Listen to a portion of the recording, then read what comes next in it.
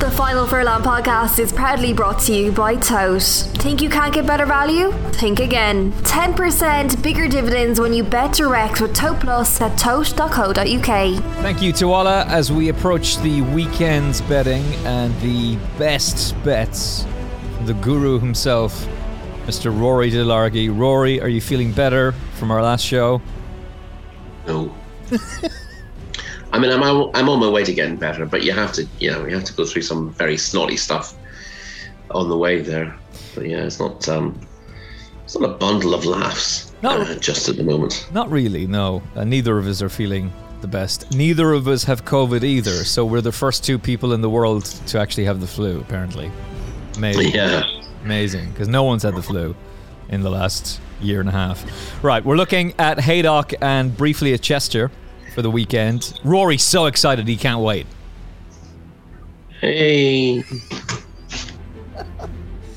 Next week on the show on Monday, Rishi Pasad is here to break down all this action. We'll talk about a lot more as well. And then we're previewing the Derby. The Oaks, Coronation Cup and Derby, and the whole weekend at Epsom as well. So that's to come on Thursday. We're also talking to one of the stars of the new film Dream Horse, which has an all-star cast, so I'm really looking forward to watching it tonight. They've sent me a screener and talking to one of the cast members as well. It's all about the story of Dream Alliance, and you will hear that on Monday's Final Furlong podcast, as far as I know. Is that right, Tuala? Yeah, Monday's Final Furlong podcast. We're doing the interview tomorrow, but we're going to release it as part of Monday's show. All right, the 145 at Haydock. Currently, the going at Haydock is soft as we record on Thursday. This is the 6 furlong handicap class 3, the Betway handicaps, give them their due. Betting as we have it, Capote's Dream heads the betting at 11-2, Bielsa 13-2, and then we're looking at double figure prices with Cold Stare, Punch Bowl Flyer, and Musicality and Concierge at 10s. So Rory, what takes your fancy here? I'm trying to work out the draw in the first place. First of all, was heavy in advance of this card after last weekend. Yes, that's right. But now the summer's hit us, so we may have a couple of drying days, and the going may not be too bad at Haydock in the end. I thought good to soft might be closer to the mark, but it's a big field, and I'd say high to mid. Will be where I want to be. I wouldn't want to be drawn very low. I'm not sure I want to be drawn right against the stands rail either. But the pace in the race would appear to be possibly Punch Bowl Flyer, who's well suited by this sort of test, and possibly Hyper Focus, who was disappointing at York the other day, but probably would have needed that run and tends to go very well at Haydock. As a rule, didn't last time I backed it, but yeah, and Hyperfocus has plenty of speed, so he could lead the field from stall 11, and he's a player here. You know, if you want to overlook, his last 3 runs have not been particularly good, but he's that kind of horse. He sort of handicaps himself when he's not in form. And Tim Easter is the kind of trainer who doesn't believe they earn their keep standing in their boxes, and he hits the mark every season. Well beaten on his debut for this yard before winning a couple of starts later. Well back that day. Well beaten on his reappearance last year. But it took him a while to hit top form last year. He didn't really. Well, in fairness, he went to Royal Ascot in the second start. It was a funny old season last year. His reappearance obviously came at the start of June, second day of racing, and he was Royal Ascot in his next start. So he didn't really click until getting on soft ground in September, and soft ground suits him very well. So if it stays soft, Hyperfocus could be a significant player here. What price did you throw him out among your prices there? The price for Hyperfocus is 20-1. Yeah, no, he'd be of interest at that kind of price. He's not prolific, but He's run good races here. He's won 4. This jockey, David Allen, won on him when he first moved to East York. And he's on a good mark. He's on a mark of 87. That's only £1 higher than when winning here in September with Rachel Richardson riding. So yeah, he'd be on my shortlist. And I think Solid Effin is probably a pretty good place to be. So I wouldn't be against him. I was a bit disappointed that Cold Stare went to Goodwood last weekend over 7 furlongs rather than running over this course and distance the following day. He's capable of popping up at some stage this season. He's not the most reliable in the world, but he does want very soft ground. And he's a course and distance winner. But as I said, it's slightly odd that they didn't run him here last week. And he ran a respectable race at Goodwood, and he handles Goodwood as well. But he's drawn a stall 2, and I'm not sure stall 2 is the place I'd want to be in this field. Who else did we mention early on there? Punchbowl Flyer is interesting for Eve Johnson Houghton. He's another one who handles very testing ground. Again, do be slightly careful with the going at this meeting. Keep an eye on the weather forecast and the advance going. We could be looking at soft ground, but we could be somewhere near good come the weekend if the weather is fair. So I wouldn't be banking on the ground being very testing, but that does suit Punchbowl Flyer. He bounced back to form last time out when winning at Windsor, and although he's gone up £5 from that, he is largely progressive. Last two races on heavy ground, he's been an impressive winner. He won at Newbury in October as well, and he progressed through last season. He's just on a dream ahead, so this kind of ground suits him well. And he was back to front running when winning last time. That was in a smaller field, but he'd still be of interest here. 5 point higher might just find him out, but he's in the right class. And Bielsa, he's been a bit disappointing for a while. He had a big reputation. He won his early starts and looked like he was going to be very good. In fairness, he's been reasonably highly tried and rarely disgraced. He ran in the Air Gold Cup last season. He has run pretty well on his last 3 starts, either side of a seasonal break. He finished 5th at York in October, and again at the Dante meeting last time out, off a mark of 96. He slipped in the weights to 95.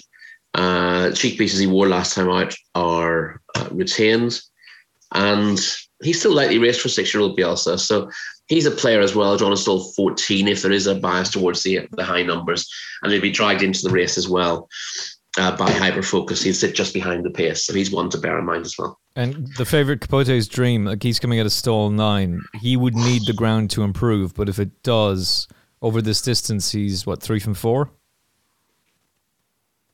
Yes, and as you said, there's every chance the ground is going to get better. Tom Ward, who trains him, has been in very good form this season. His wins have been on polytrack at Kempton and then on good ground at Windsor last time out. He does handle fast, but he's by a dream ahead.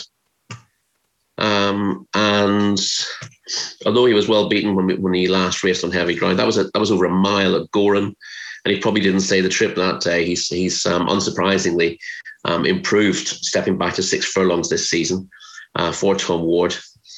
And I wouldn't worry too much about the ground for him. I can't believe that he won't go on softish ground. He's obviously improved this season. He's improved on 2 different surfaces. I think he's just clicked, really. So he's an obvious enough one. I'm not mad to be without knowing exactly how the ground is going to turn up or where you want to be in the track, to be piling into favourites at this stage. But he would have to be on your shortlist if you're looking at this. Tom Marconti was on board him last time. Rides again. Tom Ward continues in form.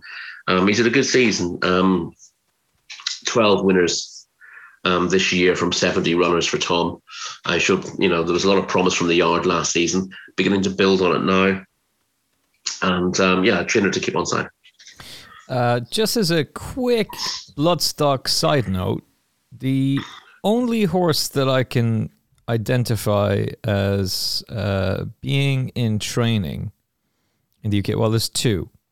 There are 2 horses in the UK in training for Vesterberg, who is the new man at Coolmore, the new heavy hitter that the lads have welcomed in, the founder of Opal's grandson, who's a multi-billionaire. He's got Missile, with John and Teddy Gosden, and the horse that runs in this race, Helvetia, with Frankie Dettori on board and Rafe Beckett. But that's it. That's all he has in the UK. Everything else is with Aidan O'Brien or Andre Fab. So I'm not saying that horse is going to win.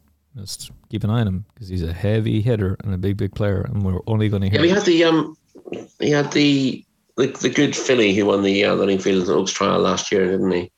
And then went on to win in Germany. Yes. John Coston last year. Yes, but retired to stud now.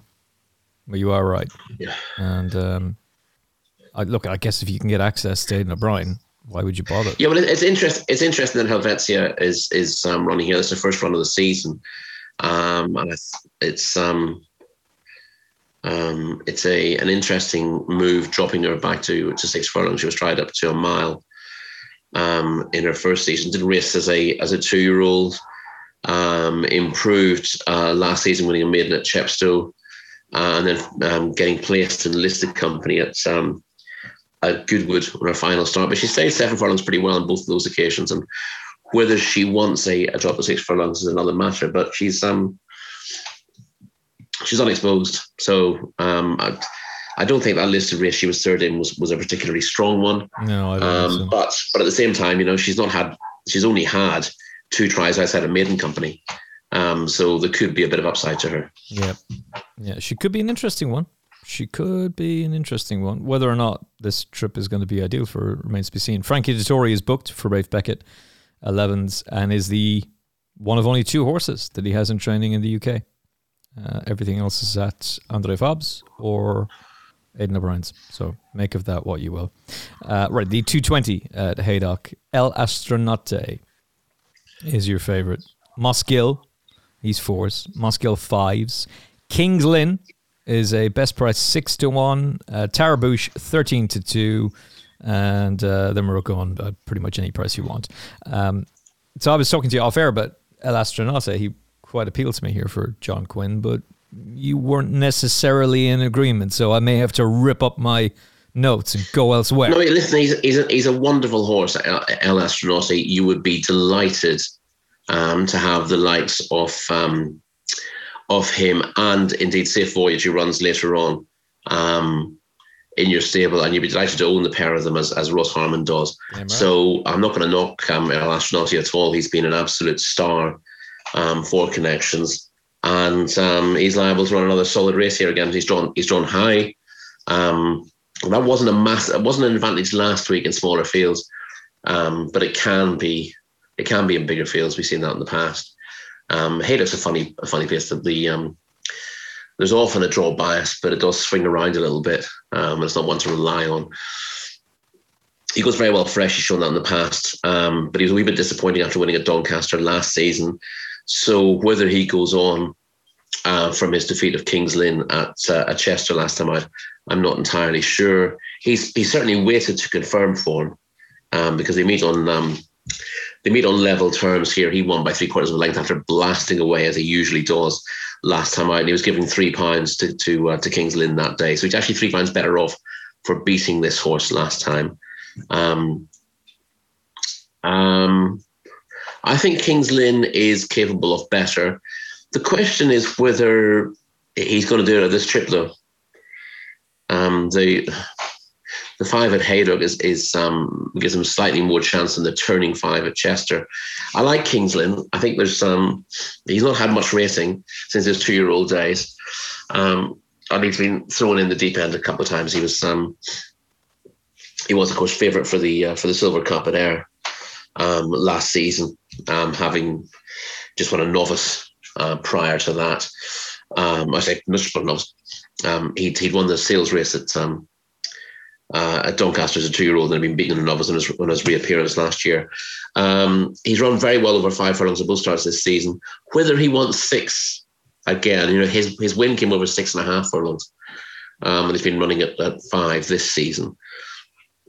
I think he'll benefit from a longer trip, but it may well be that he's capable of getting closer to El Astronaute here because I think he'll be better suited by the straight track. I think the turning track very much suited El Astronaute. It suits early speed, obviously, if you're able to nip around in front.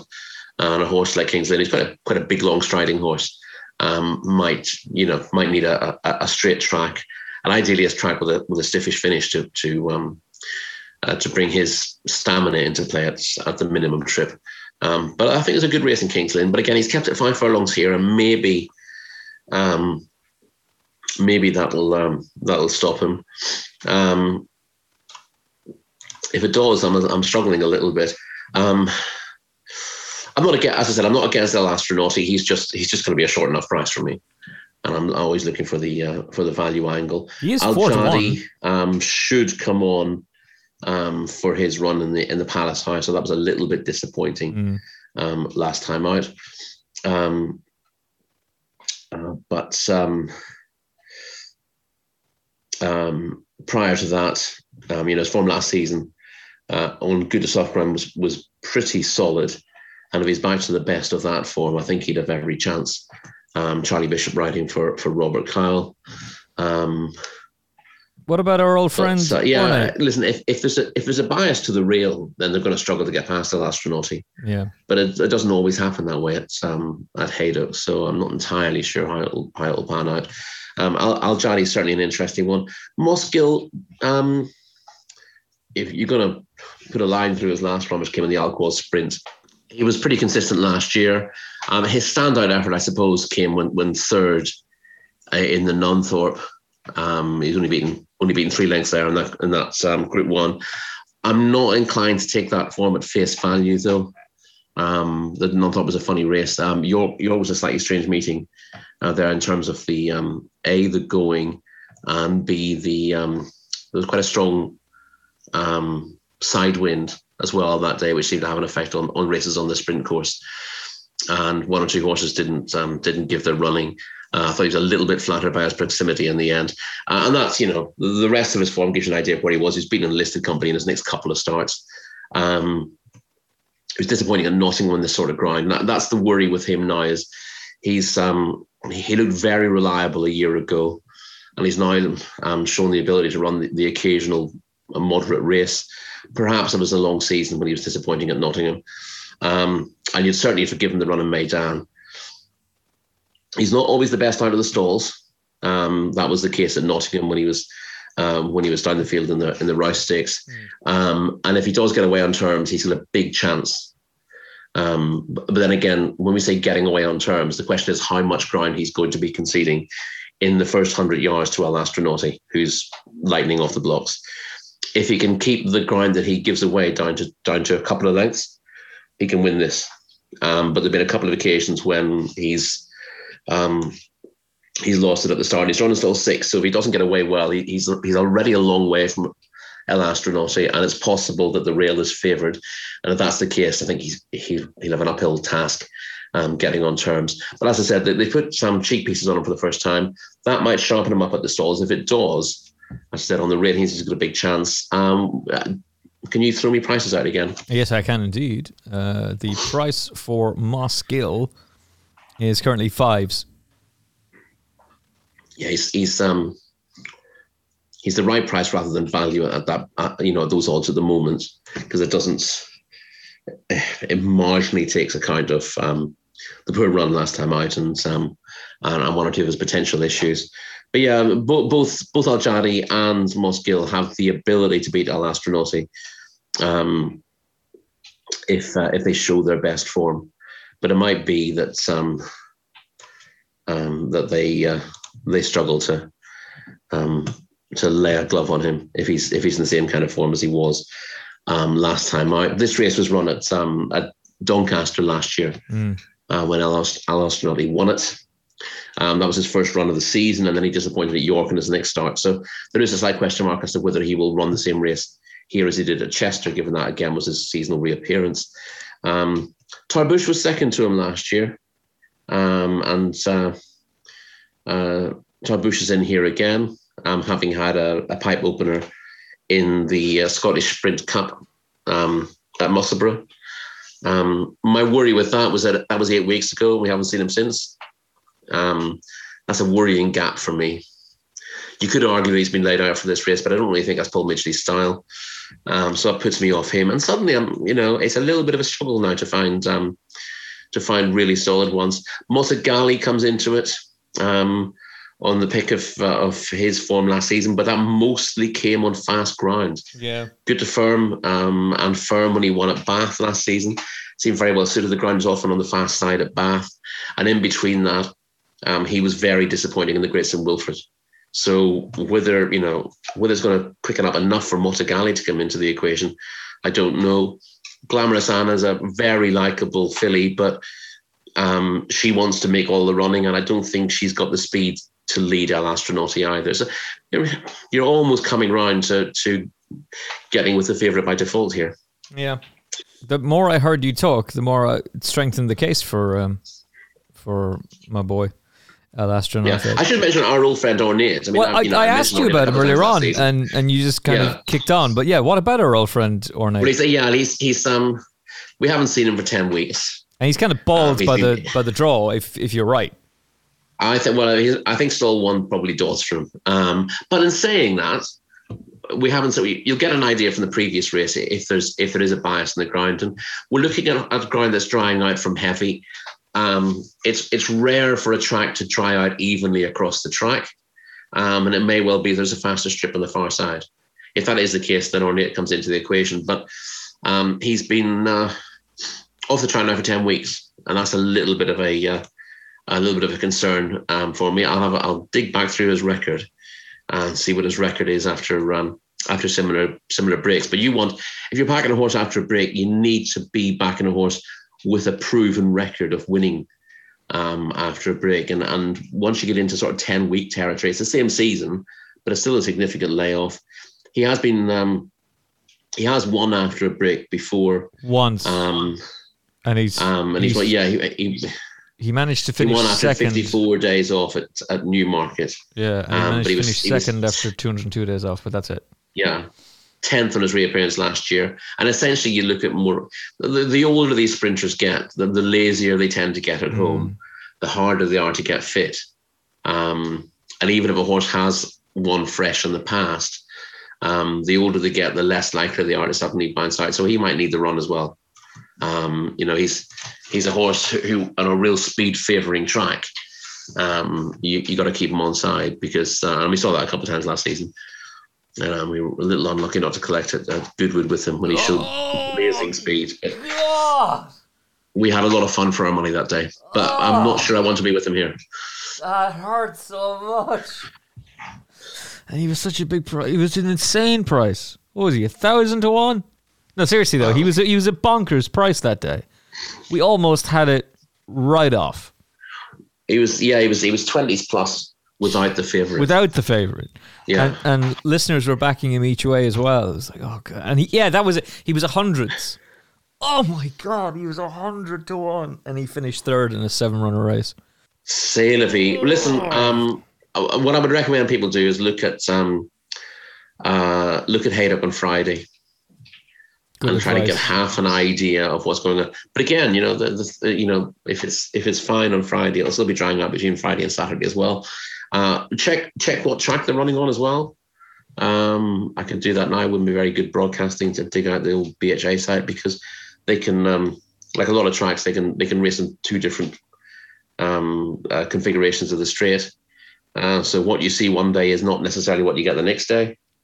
So don't assume that if there appeared to be a bias towards high numbers on one occasion, you're going to get that again. But then again, on the Friday meeting, there are 3 races on the straight track, and they're all small fields, 7, 5, and 8. So I think there's very little to learn from that. I think the draw is often a different beast in a 15, 16, 17 runner race than it is in a field half that size. So all races on Saturday will be run the standside track. Have you checked Friday? That's Saturday. Yeah, I think Friday might be the different configuration. I think what they tend to do is keep the ground fresh for the Saturday meeting. All races will be running the inner home straight. There was a message at So that's the spot on. That's the other side. So we'll learn nothing from Friday. So ignore it. Don't bother with it. Yeah, so just be careful of whatever lessons you think you're learning on Friday. Yeah. Interesting. There was a message at Cheltenham for their last meeting, saying that all races will be on the round course, which is strictly true, but it's not necessarily the best way of advertising. The old straight course at Cheltenham. Haven't used that in a while, have they? But what they meant was 2.5 mile races tend to start on the spur. Yes. Of the centre. So that was the damaged ground, they couldn't use it. So you just gotta say, we're not using the spur. Don't say we're racing on the round course. Of course you're racing on the round course, for crying out loud. Anyway. Oh God. Thanks, John. Basically, just to sum up the Achilles 6, I'd really like to back Kings Lynn against El Astronauti. But I'd rather this was up about 100 yards further, or maybe 50 yards further. That might be enough. But unfortunately, it's not. It's 5 furlongs dead. And it might just be that everything's set up for El Astronauti. Yeah, the more you've previewed this race, the more you've just strengthened my opinion that El Astronauti is going to win. So I'm going to stick with him. But he's won back-to-back 3 times before El Astronauti. I mentioned his form last season when he won well in this race on his reappearance, although it was at Doncaster, and then he disappointed on his next start before bouncing back. That suggests that maybe he's going to blow out in the second start. But his overall record shows that he has backed up good runs several times in the past. So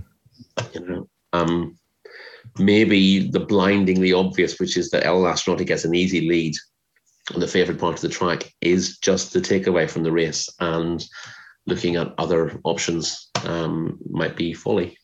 Take the 4-1 as we move to Chester and preview the Tote Plus pays you more at tote.co.uk handicap. Again, all these races are live on ITV.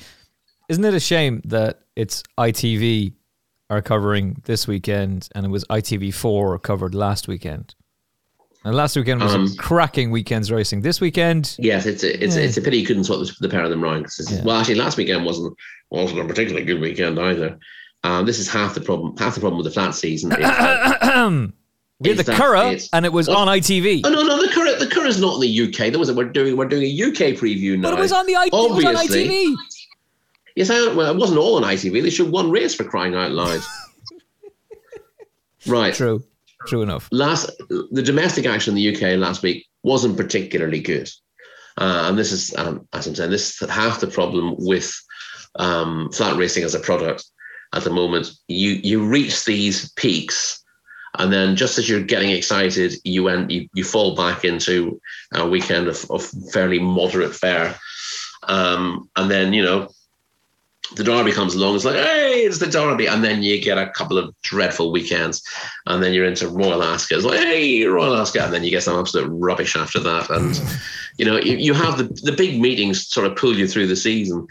But they end up with lots of very, Saturdays that have got really busy schedules, but racing that doesn't make a huge amount of appeal. Yeah. Whereas jumping, overall jumping gets flack for its focus on Cheltenham. The Saturday fare through the jump season brilliant is reliable. It's always very good, as long as you get the meetings on. Whereas the flat season, just a lot of the Saturday meetings are just a bit of a turn off to stay at home punters. But that's the way it's been. That's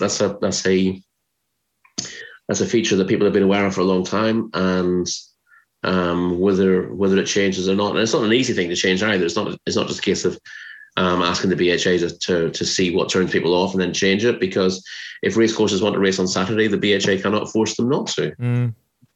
Yeah. If no one wants to put on good meetings on a Saturday, and again, I'm the kind of guy who wants the Derby back on a Wednesday, so. Oh, for God's sakes! Right, let's move on. We do have Wednesday, public holiday. Let everyone go. We do have. I should say the fact that the Sandown card is on tonight as we're recording on Thursday, but it's not great. it's one of the weakest Sandown cards that I've seen for. Yeah, it's not a great. It's a lovely card. It's a great track. It's a tremendous. It's a tremendous night out. It's a great track to have an evening meeting. We've been there together. It's brilliant. Yeah, and it's tremendous. And I would recommend it to anyone if you can get there, because you've got whatever you want at Sandown. You can get away from the crowds, or you can get in the middle of the crowds, and you can, there are plenty of bars, pints as far as the eye can see. But if you don't want that kind of the really busy aspect of it, it's easy enough to get to get out on the far side of the on-Saturday enclosure towards the pre-parade ring and stuff like that there, and it feels very peaceful as well. So it's got a lot going for it, and you get a great view of the racing as well. And it's a more pleasant place to be in the evening, I think, than particularly than a Saturday afternoon. Yeah, I would agree. If you can go, if you're listening to this today and you can go tonight, you're allowed, because we're still not allowed to go anywhere in Ireland. Not that we're bitter. Then go, by all means. But we'll have to wait and see. Right, the Chester Tote Plus pays you more at tote.co.uk handicap. Is a 0 to 105 race for 4-year-olds and over.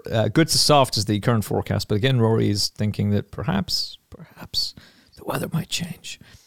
Stalls are on the inside, and it's a quarter of the odds first 3 with most firms. If you're stalls on the inside for this race, that's what they're saying. Okay, that's what they're saying. They often put the stalls on the outside for 7.5 furlongs. Oh, well, I double check with the BHA just to be sure. And you can entertain our listeners. No, because I'm gonna go for something that's gonna miss the break anyway. So it doesn't matter. Oh, I think I have that worked out actually. Okay, the current betting. Fours, another bat 9 to 2. Boardman 11 to 2. King's Knight is 9s. Hey Jonesy 9s. Arizano is 10s, and Vera Serendipity is 12s, and then it's any price you want. Pretty much the rest are pretty much similar enough prices to those. Right then, Rory, who's going to miss the kick? Boardman, but I'm not sure it'll stop him winning. Nice. The obvious horse in this race is Edge Jalab, who was ahead of another bat last time out, over course and distance, despite being badly drawn. He gets the inside stall this time around, Edge Jalab. Richard King's got on board as well. He rides the track very well. In the same colours as that old course specialist, Sir Maximilian, as well.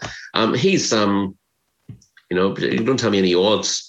I'd probably go with Edge Jalab, because he's going to jump out, be handy. He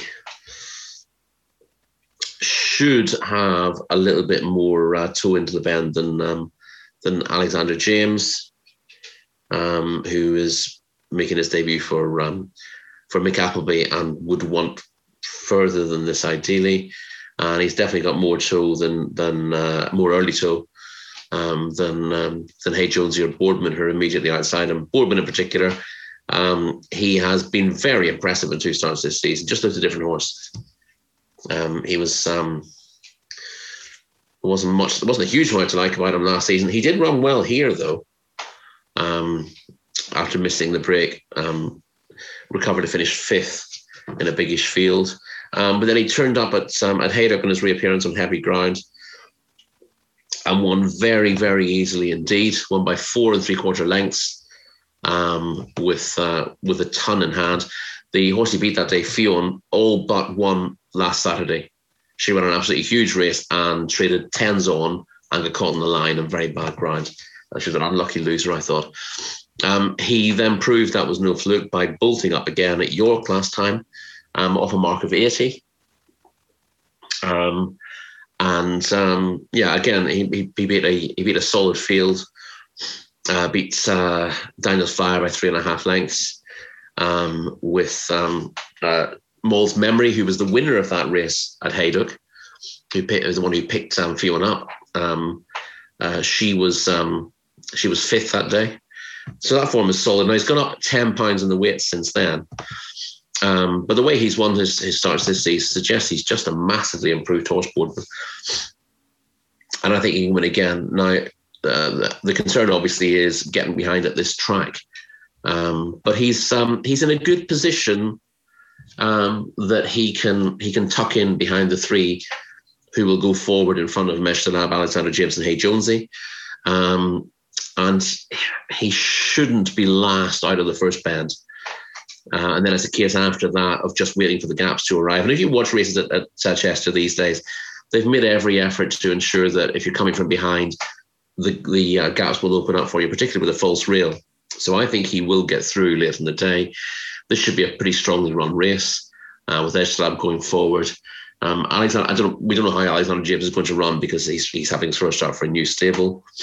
But he raced. He has raced handily in the past. He's not an easy one to work out.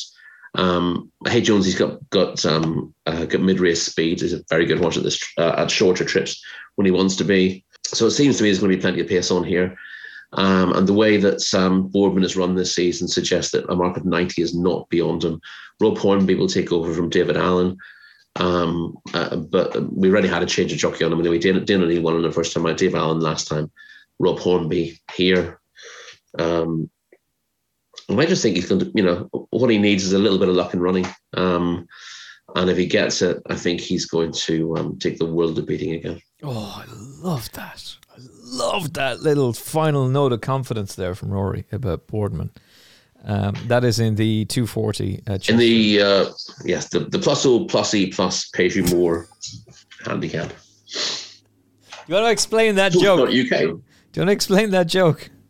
Well, Tote Plus is a clever bit of advertising. The T's in Tote Plus are also pluses. Yes.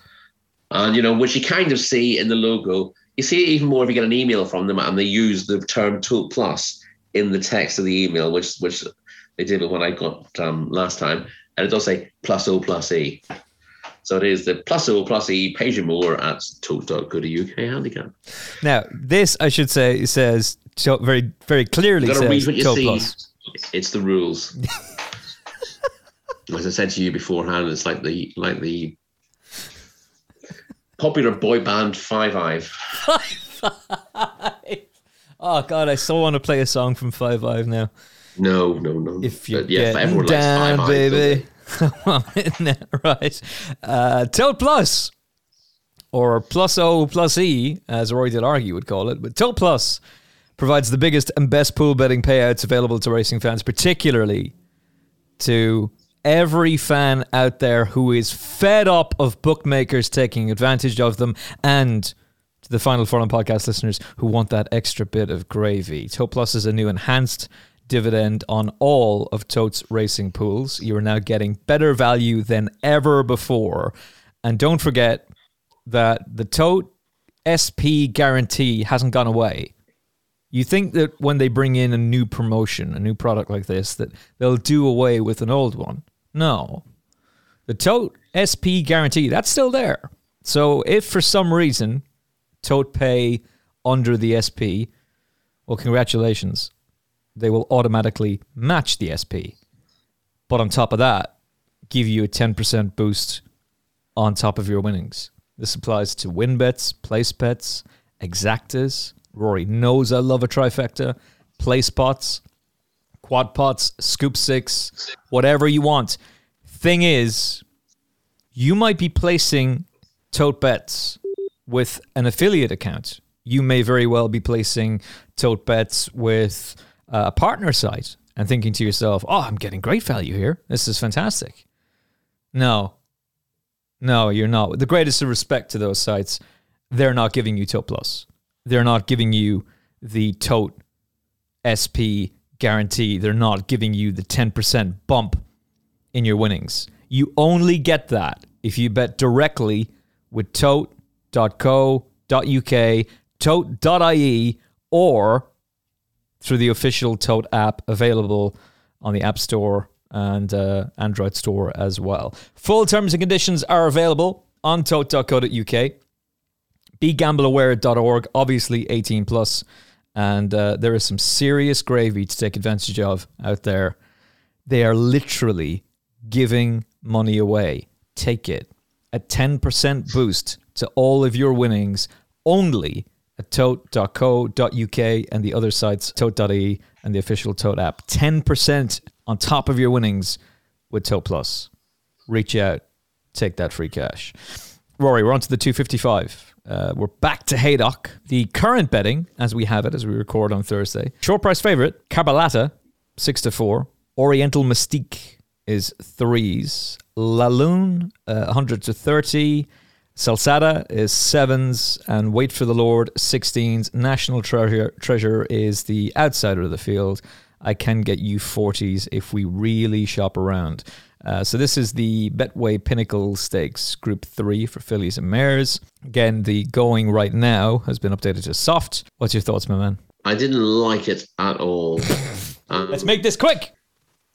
Caballetta's got the best form in the race, but she has dipped below it on her last 2 starts, being a long Group 1 company in the British Champion filly and mare Turf. But then she's beaten double digits again in the Middleton behind Queen Power last time. That was over a shorter trip than ideal for her, and she should step up on it. But the fitting of blinkers for the first time suggests that Roger Varian was expecting a better run from her last time and thinks she needs more motivation. If the blinkers work, she'll win, but that's a bit of a gamble. I prefer, if I'm backing a horse wearing first-time blinkers, I'm hoping to get a biggish price about it because of that uncertainty. I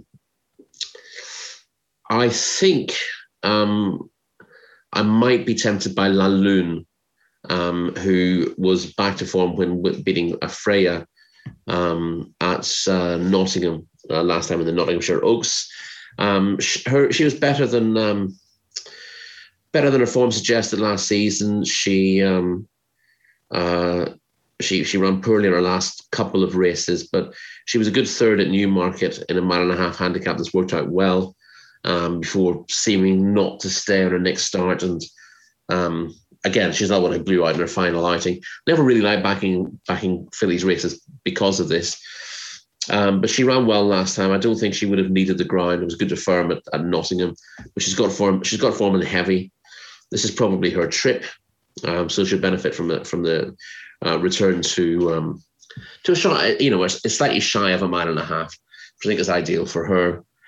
She's got a little bit to find with Cabaletta, but she looks a little bit more, a bit slightly strange to call her a little bit more reliable, given she's finished close to last on 3 of her last 5 starts. But yeah, I think she is fundamentally. So that's roughly where I'm leaning there. But it's not a race that makes much appeal for betting at this stage at all. Okay, if you want to put one in your Tote Lucky 63, La Lune is who will side with. So, and the last race that we're going to preview of the day is a horse that Rory alluded to earlier on, Safe Voyage at the head of the market, 3-1, with thanks. Closing all the time, 7-2 is currently the best price. Toro Strike is 6s, River Nymph 6s, Glorious Journey 7s, and Njord is an 8-1 shot with Shane Foley coming over for the ride for Jessica Harrington. So Safe Voyage last time out was thumped by Palace Pier, but this is a big drop in class down to Group 3 company, and no Palace Piers or Order of Australia's or One Masters even to be worrying about. And he is a horse that you would love to own because he has been incredibly reliable throughout his career. He has, although he's now been last on his last couple of starts. Those are coming in wildly different conditions. In Group 1 company, he'd be a lot happier back here, and he should be competitive. I'd just be a little bit worried about whether that run on the Lock-Inch took a bit out of him, because it was a tough race. He was on the pace there, which is not where you wanted to be the way it panned out. And it's certainly forgivable the way he dropped out that day. Interestingly, given he's always had a reputation as a mudlark, he actually broke the track record at Epsom last season, and he doesn't need a hog teep at all. So if the ground dries out, it won't really bother him. He's won this race before, of course.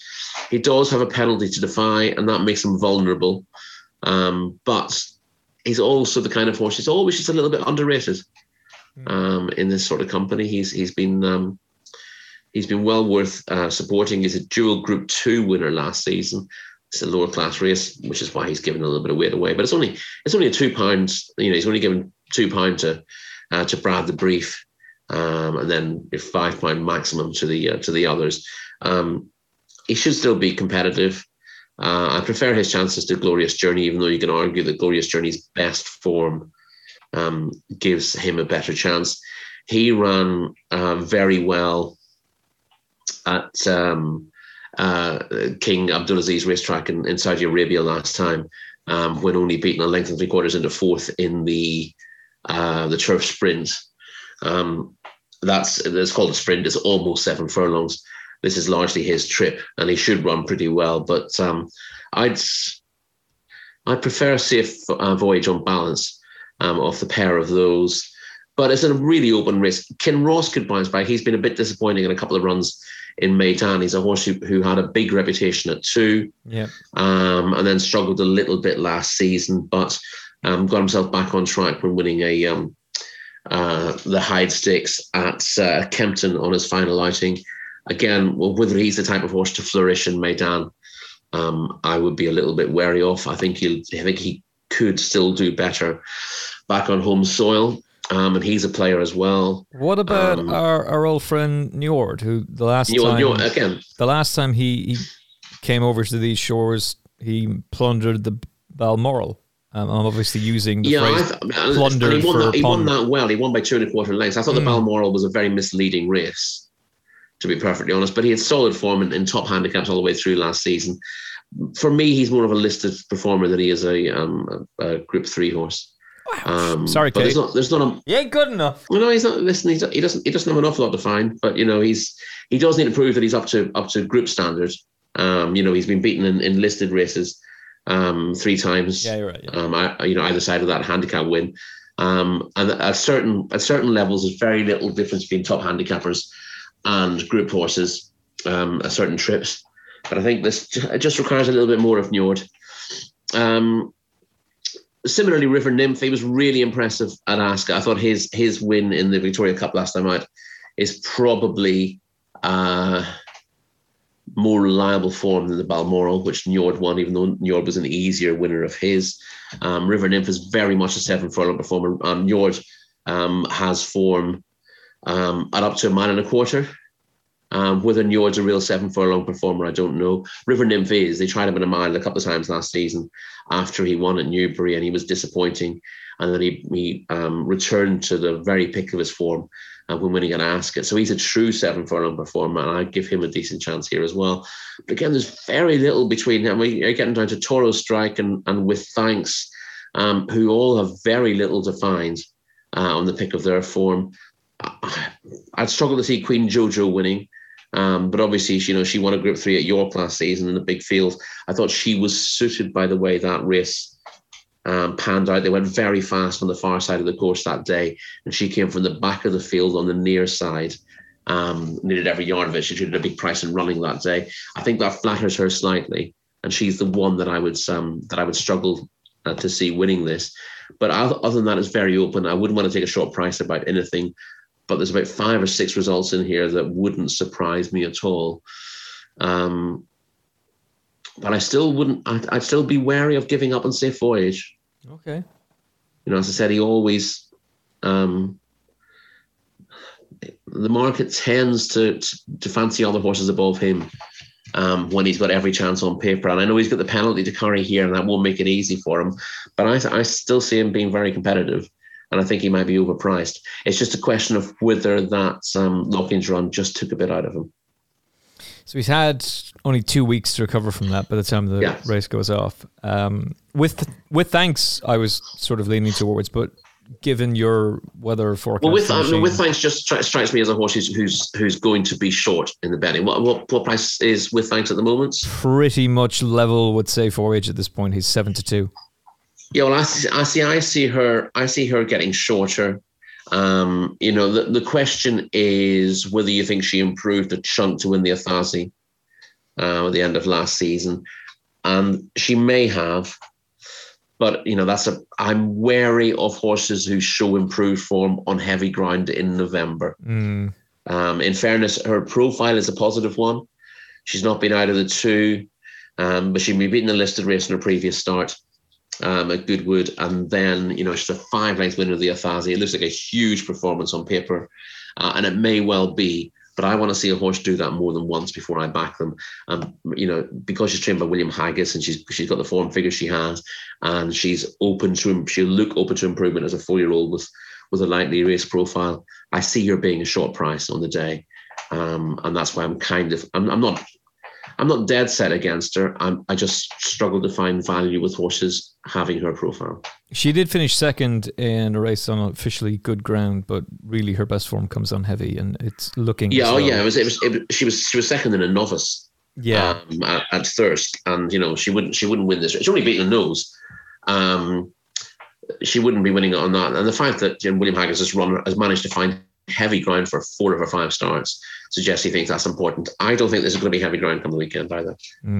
No, you're pretty adamant about that. Again, we've got to keep an eye on the weather and see how it pans out. And remember, God does hate Haydock, so Rory Delargy always comes out with some kind of bombshell that just you don't expect.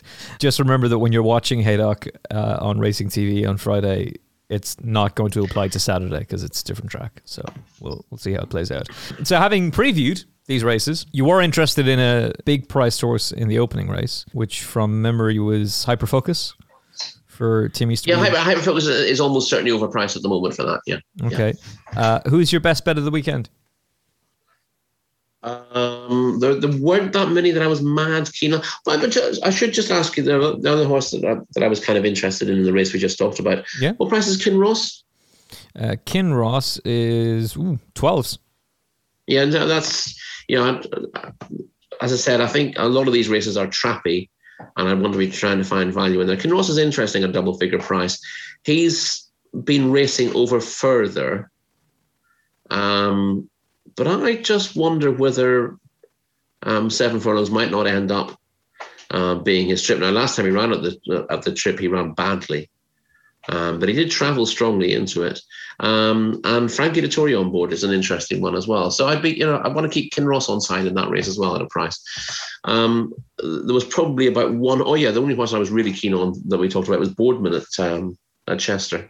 Yes. So I guess I'm gonna have to put him up as the bet of the weekend, because ground looks irrelevant to him. And ground's going to make a big difference to how I look at the Haydock card in the end. But Boardman's won on good ground, and he's won on very testing ground this season already. So that shouldn't make a difference to him. Okay, so Boardman is currently at best price 6-1. Take it as the Rory Delargy best bet of the weekend.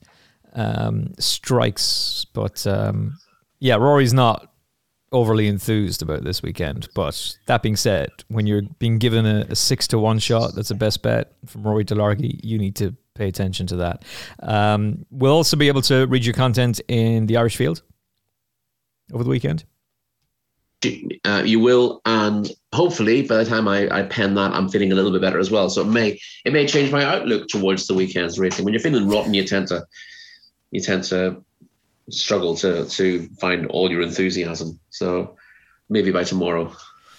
That's show business, baby.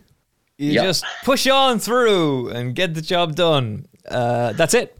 So on Monday, Rishi Prasad is here alongside Kate Tracy to review the weekend's action. But also to discuss some of the big stories in racing. We'll get Rishi's thoughts on the Derby and the Oaks as well. Obviously, Rory Delargy is here on Thursday as we preview Epsom and look ahead to the Oaks, Coronation Cup and Derby, and of course the big supporting races. Rory loves a big field handicap, so we'll have that to discuss as well. And I think Kate Tracy's on that show too. And we'll also be talking to one of the stars of Dream Horse, which is going to be in cinemas. I hope cinemas are open.